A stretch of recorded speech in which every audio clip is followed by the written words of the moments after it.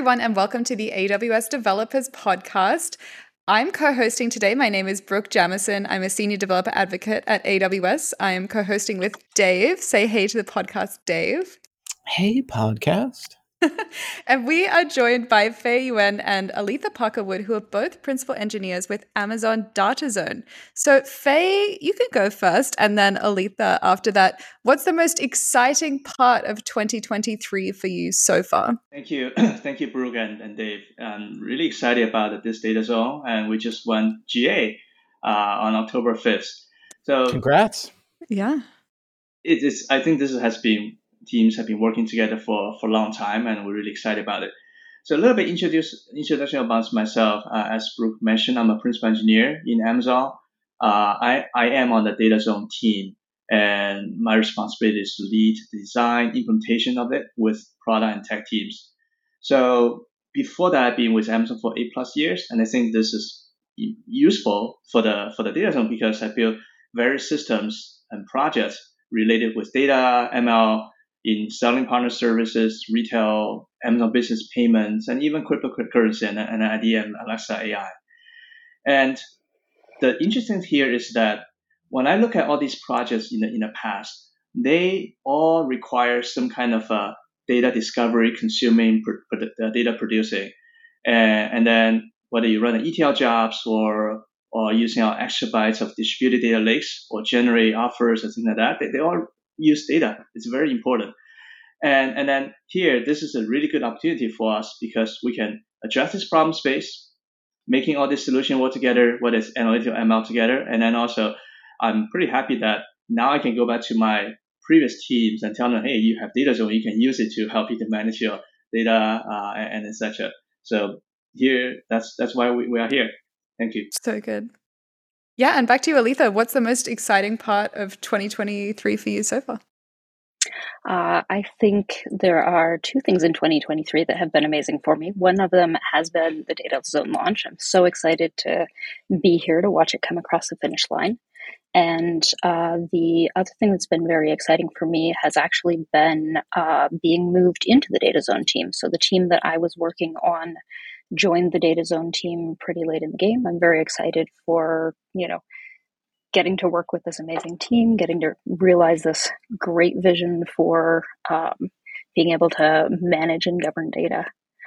So a little bit about my background as well. So I came into Amazon about 3 years ago as actually the principal privacy engineer for Amazon devices. So my background was in privacy and data governance, and I spent a lot of time working with teams that needed access to data to do their jobs, making sure that people had the right access at the right times to the right things.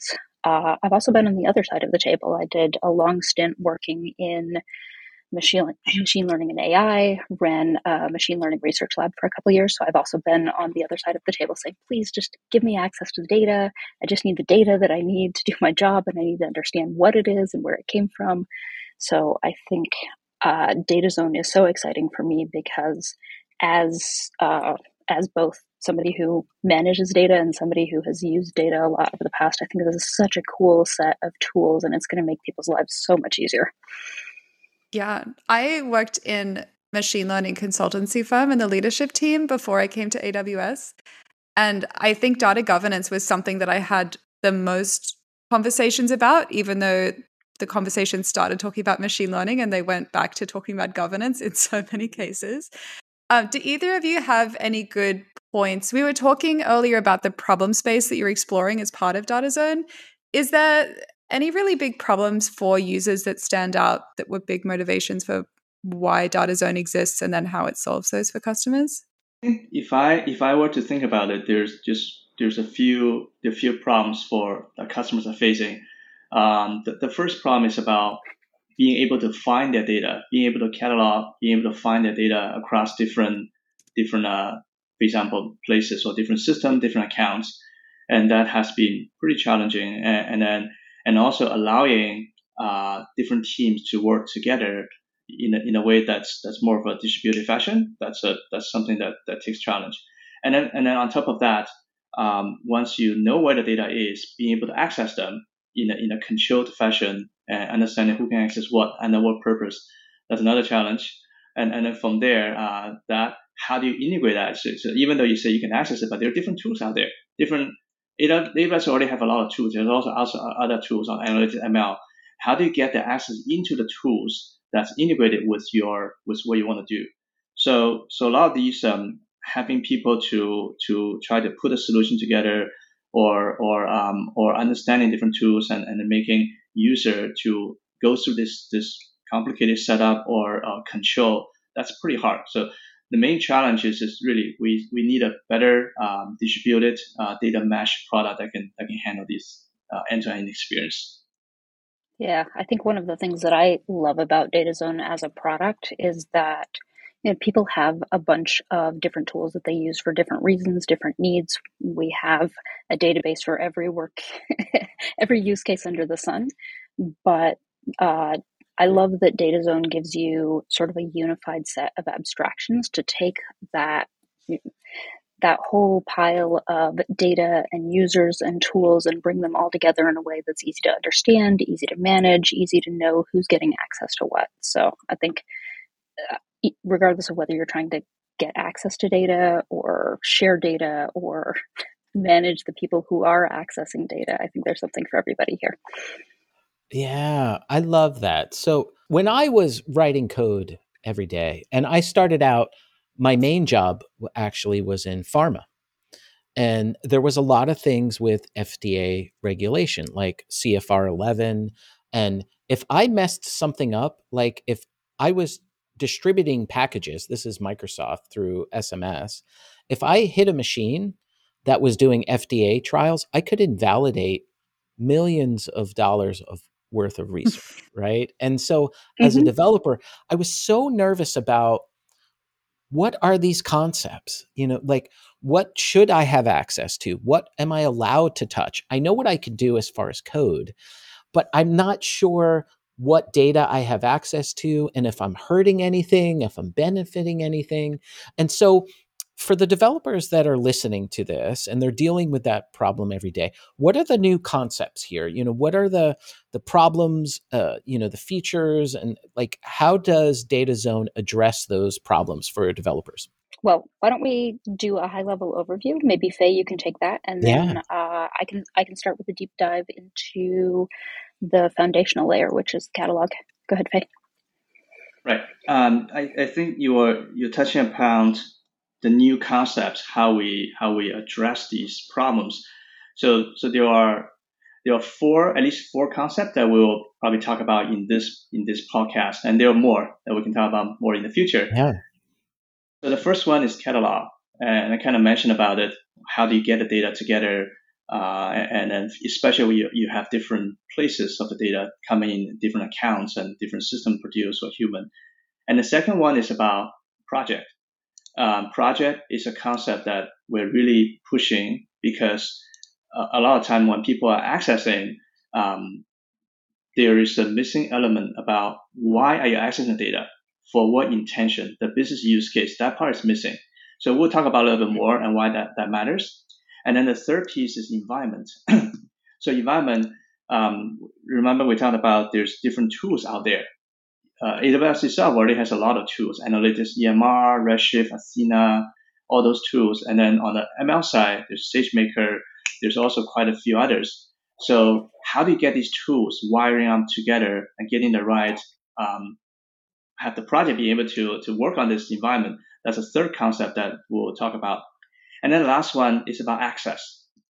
I'm not sure if people have thought about this. Just having a catalog out there is not enough. You can find things, but then and what do I do? Do I make a call to the person who owns the data, asking the person to please give me access, or change IAM policy, change something here and there? And that is, first of all, it's pretty tedious. Second, it's pretty hard to control. So DataZone has that concept, whether it's catalog or project environment, to have the access fulfilled throughout the entire system. So those are the main four concepts that we'll go through today. Aleatha.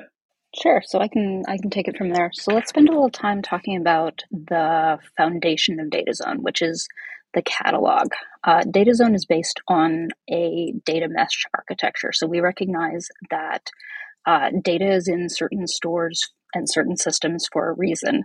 and you would rather not move it around just to be able to discover or to manage it. So data stays resident in the places, the accounts, the data stores where it should be, and then DataZone is responsible for stitching those different data sources together into a catalog so that people can discover what data is out there. They can find data to do their jobs. We talk about things like reducing time to insights, making sure people can find and use what they need.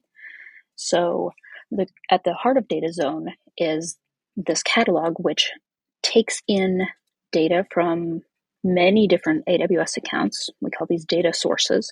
And then once the data is brought into the catalog, you can then enrich that with a bunch of additional business context. So we offer things like metadata forms, which will allow you to apply business terms to your data. You can say, this is a sales data set. This contains marketing data. This contains personal data. So you can really richly annotate the data so you understand what it is, how it's appropriate to use it, and what sorts of access control might apply to it, for example.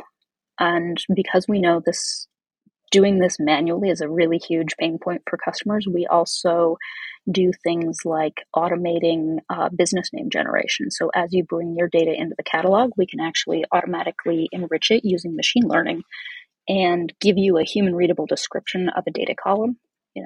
People who develop schemas aren't necessarily thinking about somebody who doesn't understand the data set. And so we can do things like taking CID and saying, okay, this is a customer ID. We understand what this is. And so we can help you understand the data set, annotate it, bring it in, and then make it available for sharing and consumption. Yeah.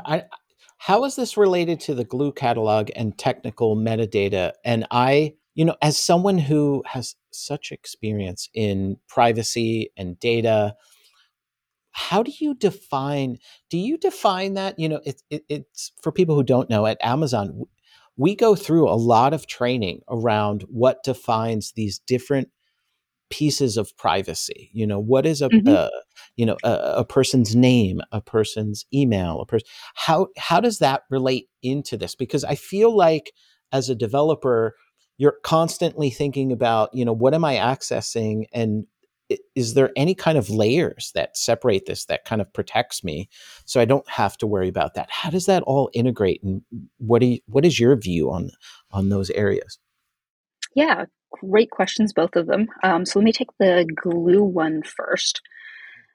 So Glue technical metadata and the Glue catalog is really intended for programmatic consumption. You're looking at things like data types. You're like, this is a number, this is a string. What can I do with this particular piece of data? But it doesn't tell you anything about the contents. It doesn't tell you anything about the semantics, the use cases. It doesn't tell you if this string is an email address or if it's a person's name, or if it's an entire book. So you really need another semantic layer on top of that to help you understand the data so that you can actually make use of it, and so you know what uses are appropriate. So I think one of the great things about DataZone is that because we have this nice and rich catalog, you can start to apply a lot of these semantic classifications that people need to use for data governance purposes. You can say this table contains personal data, and because it contains personal data, here's an access control policy that says if you haven't gone through personal data training, you can't touch this table. So that's the kind of really powerful constructs you can get once you actually have some notion of the semantics of the data. So it's really helpful, and then you can layer other types of governance over the top of that, even to understand how it should be handled, what sorts of processes it should be subject to. So it's super powerful. Do you think there's any big misconceptions about DataZone as a service, given that there are so many analytics and so many different types of data services on AWS? Do you think there's a big misconception about how it fits in or what it does? That's a really interesting question. I think there are a lot of different analytics services. I think it depends on which angle you're coming in from. We do certainly get a lot of questions about Glue Data Catalog, for example. Why is this not Glue Data Catalog? I think as we go through some of the other concepts, we'll touch on some of the things that are similar and why this is helpful or why this layers over the top of it. Like I think we'll talk about, for example, how this relates to lake formation, which, people love lake formation. We're going to talk about access control. And people ask us rightly, like, okay, well, lake formation does access control. Why do I need DataZone? So I think we'll get to that towards the end. I think if I were to just maybe quickly summarize the answer to your question, Brooke, is just that DataZone is an integrated solution. It was an integrated solution that's also the main part of it is end user facing. So instead of only asking the cloud engineers to put things together and then develop another solution, because I think a lot of enterprise or company, they have to do that anyway. I mean, they have to do that before DataZone is in place. So we really want to provide that type of solution, integrated system for our end users and wiring these things together. Yeah, that makes sense. The really interesting thing about DataZone is, in some cases we have multiple services that sort of overlap and do the same thing. In this particular case, I think DataZone, more of as like a coordination layer or an abstraction layer. So it doesn't take away the need for lake formation necessarily. It just makes it easier to work with lake formation. It makes sure that the right permissions are landing in the right places, for example. Or, it leverages Glue Data Catalog and then pairs that with semantic metadata. So it's really, I would say it's beautifully complementary to almost all of the other services that we have. And in most cases, our whole goal is to make it easier to work with each of those analytics services. I think Faye alluded earlier to things like Athena and SageMaker. So the whole goal is to make our lives easier as data consumers in each of these services, or as data producers, data stewards. Yeah. I think sometimes people think user experience is like what color a button is or how a website looks or something, but this seems to be a great example of what user experience looks like when your users are data consumers. Just this layer you can add on that helps that integration so people can collaborate a little bit easier.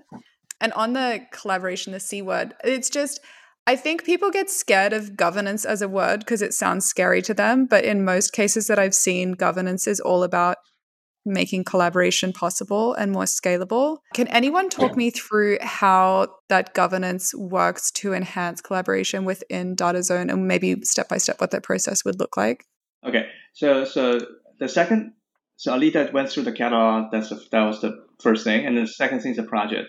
And the way we think about this is that you without project, for example, today, you can give permission to people, to users, to groups. And then the problem with that is exactly what Brooke, you were asking about. It's very difficult for people to collaborate because I can bring in some permission. I can access these three S3 buckets or these glue tables, and then Aleatha will have access to another two, or maybe she doesn't. Then how do I give data to her, or how does she give data to me one way or another? We don't have equal access to the same thing that we need to collaborate on, right? Even though we're working on the same thing. And that's one. And that often leads to people just give everything to everyone. And that is not a very good idea, especially when you're working on a project that have different rules, different regulations, because essentially you are over-permissioning. Over-permissioning means you can think about, I come to a room, and this room is supposed to deal with maybe healthcare data. And the moment you enter the room, you should not have access to other data. You should only be accessing data as everyone else in this same room. And that's the way that we should think about it. So project is providing this type of role. It has two things. One is that project is a bundle of resources. You have a list of maybe tables, assets, data that the project has access to. And then the second thing is that project has a bunch of people that work together. And the moment that people come in here, it's acting as a role. So you're coming in, and then you are only assuming or taking this project. That's your intent. That's your context of working on things. That's how we're putting the permission together. It helps with collaboration, reduce single point of failure, and it does a bunch of things. But it does take some effort for people to understand that when people are working on projects, they need to think about this as a context instead of just as an individual personal level. Yeah, so it's funny. Me always being a developer, my brother he's worked for Gartner, director over there, and he was always the security person. So for me, it's admin access on everything. And as far as he's concerned, I only have access to Notepad. And it's that constant battle. And so I super appreciate you for kind of breaking that out, right? So from what I'm hearing you say, a project, so it's this bundle of resources, it's the business intent, it's an intent versus what my organization might look like, right? And you're looking at avoiding that cross contamination. How does that tie into environment? So like developers are listening to this and they're like, how is this different from Redshift, Athena? How are you constraining things, and how does that map back to the project when I'm looking at environment?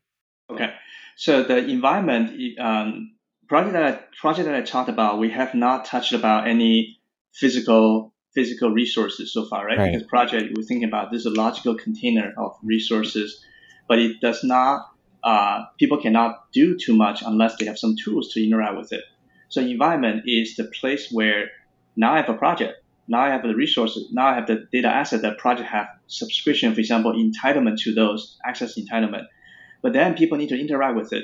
So they do need to, for example, spin up an Athena environment, Athena query to be able to query the data assets that as a member of the project, you have access to.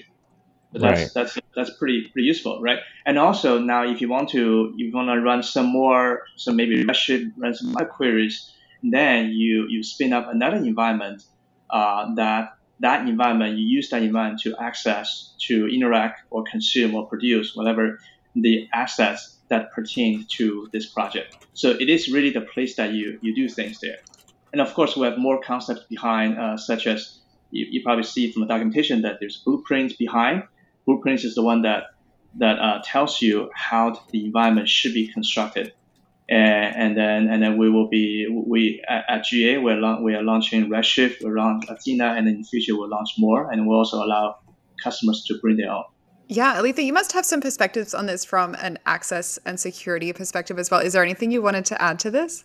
Yeah, I think Faye sort of alluded to this under projects, and I think it is one of the more powerful, and one of the other very powerful aspects of DataZone is that the catalog that I mentioned earlier is just a metadata layer. So you don't have data access. You're able to see you're able to see the structure of the data. You're able to see metadata about it, but to actually go and get access to it, you need to request access, and you need to request access for a project and an environment where it makes sense for you to have that access. So access control policies in DataZone are super, super rich.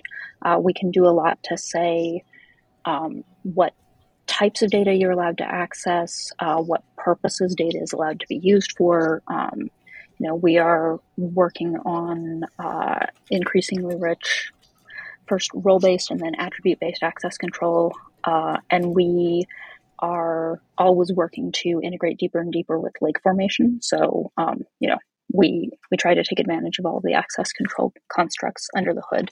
So really the ultimate goal is the project and the environment define what you're going to have access to, and then there's a whole bunch of nitty-gritties around access control that nobody loves. I've heard people say you need a PhD just to use IAM. So if someone loves access management and IAM, please send us a note to the podcast on the show notes page, because we want to hear from you.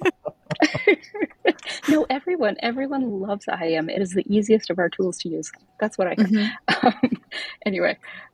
So DataZone takes care of a lot of the heavy lifting around access control. So project and environments define what you can get access to, and then we actually do a lot of work under the hood to manage grants and entitlements for projects and environments. So you can just get access to data. You don't have to fuss around. You don't have to go find an IT admin to give you the grant. DataZone takes care of all of that mess for you. And nice. It can also, when the project ends, you can tear the access down so you don't have problems like baselining, and which, again, like everybody loves doing baselining. Yeah, and I think this is a really important point that what Aleatha talked about. I think we usually think about access with DataZone in three layers. So the first layer is we call it access agreement. That's where you set up your policies about what type of what line of business, what type of projects can access what kind of data assets. And data assets, you can also specify whether it's in Europe or in North America or that type. So essentially, you just have some kind of agreement at a very business oriented policies that you set. And then the second level, we call it access entitlement. That's where DataZone also handles that. It will fulfill the actual access, maybe configurations or access entries in the data ecosystem, such as late formation grants. So it's taking from the access agreement that the business users set on the top, and then will fulfill to the lower level. And that level actually goes back to the environment. Remember I talked about environment. When you come to environment, probably people know, unless you configure the environment role or the principle of the environment, you cannot access anything unless you give a star. That what Dave is doing. Would prefer to do it. It's one person. Oh my goodness, yeah. Everybody gets everything. I remember, yes. Yeah. Music to Dave's ears. Exactly.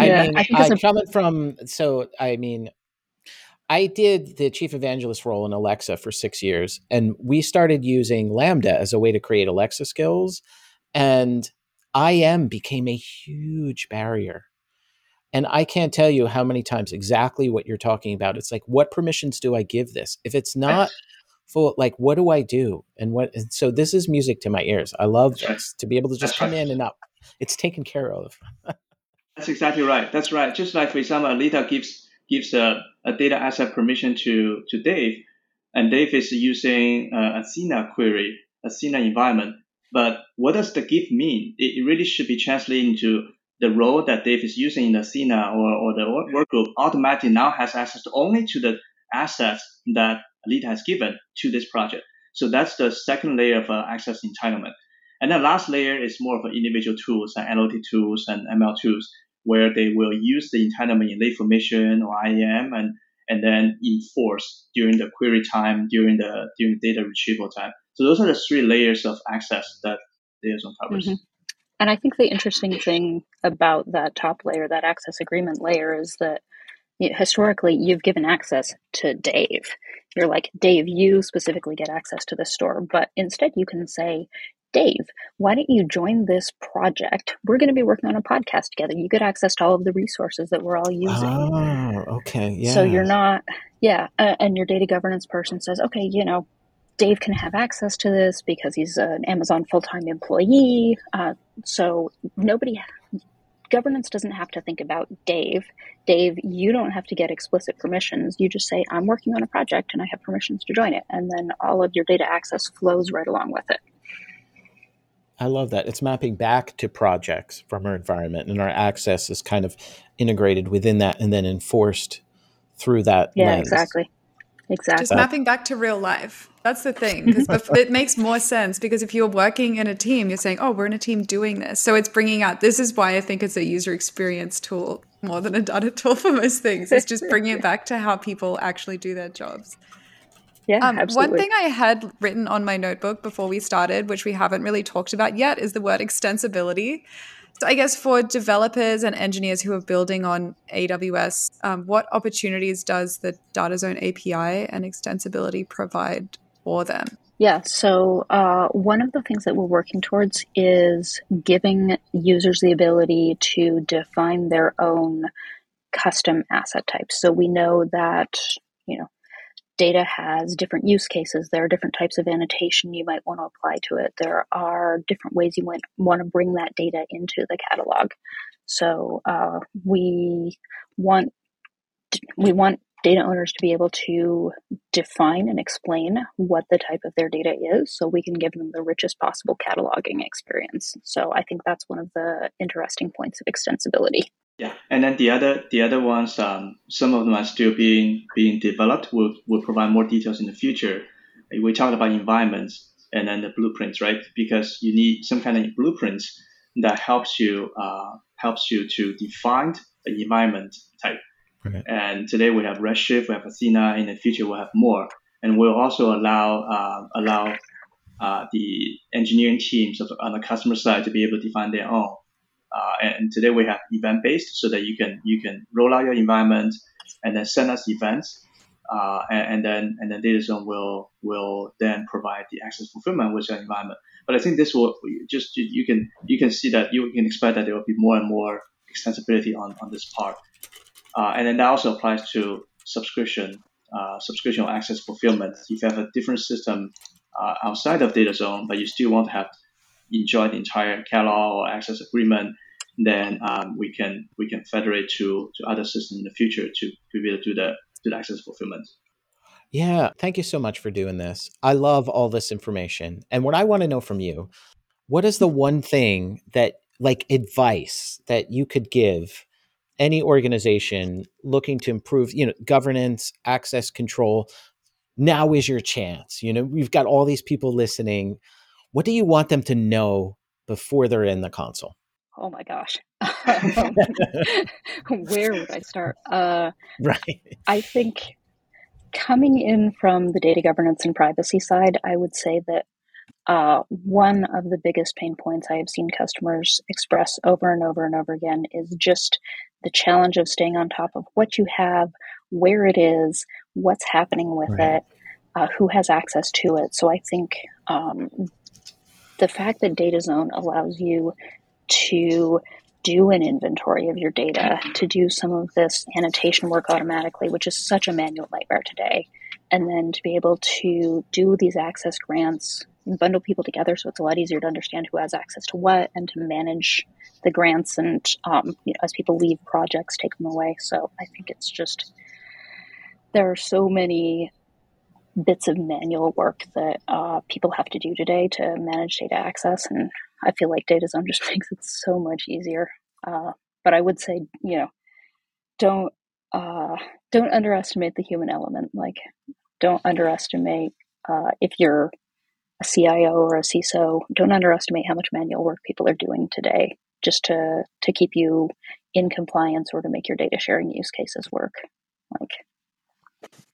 Yeah. And that's all time they could be spending doing something innovative or different. It's Yes. Yeah.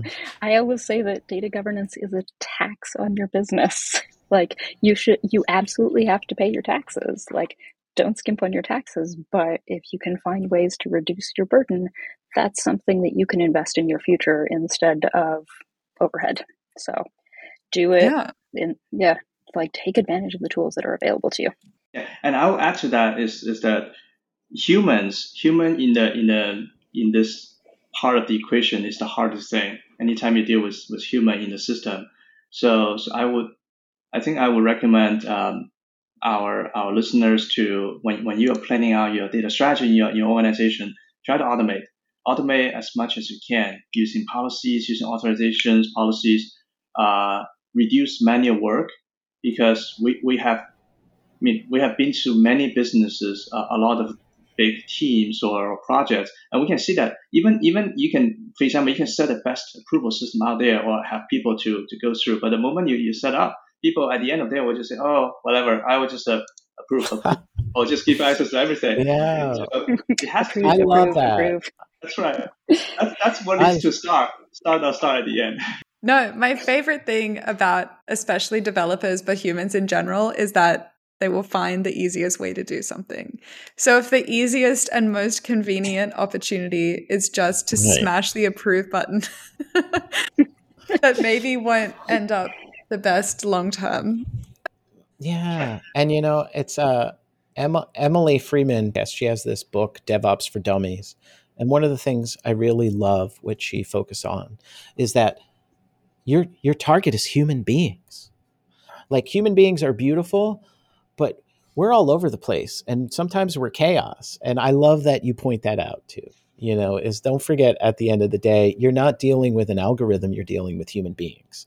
And exactly what Brooke said, is, I may take a shortcut. I may try and figure out, I need to get this done, and I'm not going to follow this policy. So however you can automate that is beautiful. So thank you for pointing that out.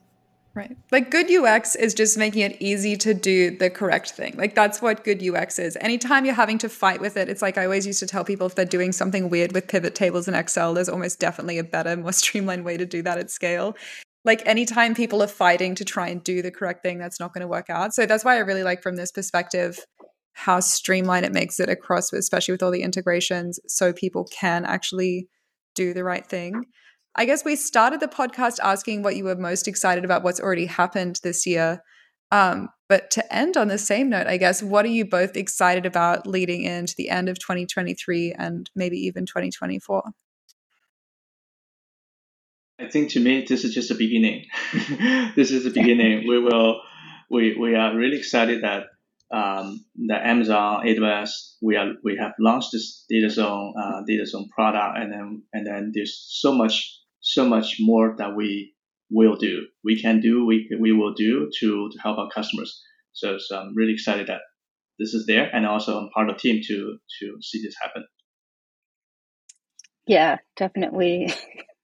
Definitely plus one to that. I think I'm really excited to see a lot of the data governance features mature. I'm excited to hear how it's landing with customers and what the next big thing is that we can do to make their lives easier. So cannot wait to hear how things are landing and start building the next tranche of features. It's going to be very exciting. Yeah. For the developers that have listened to this and decided they wanted to get started learning DataZone and figuring out how they can integrate it with everything else they're running, do you have any great starting points for them, how they can get started learning more? I hear we have a lovely website on AWS. Yes, I'll add that to the show notes. Yes. Yes.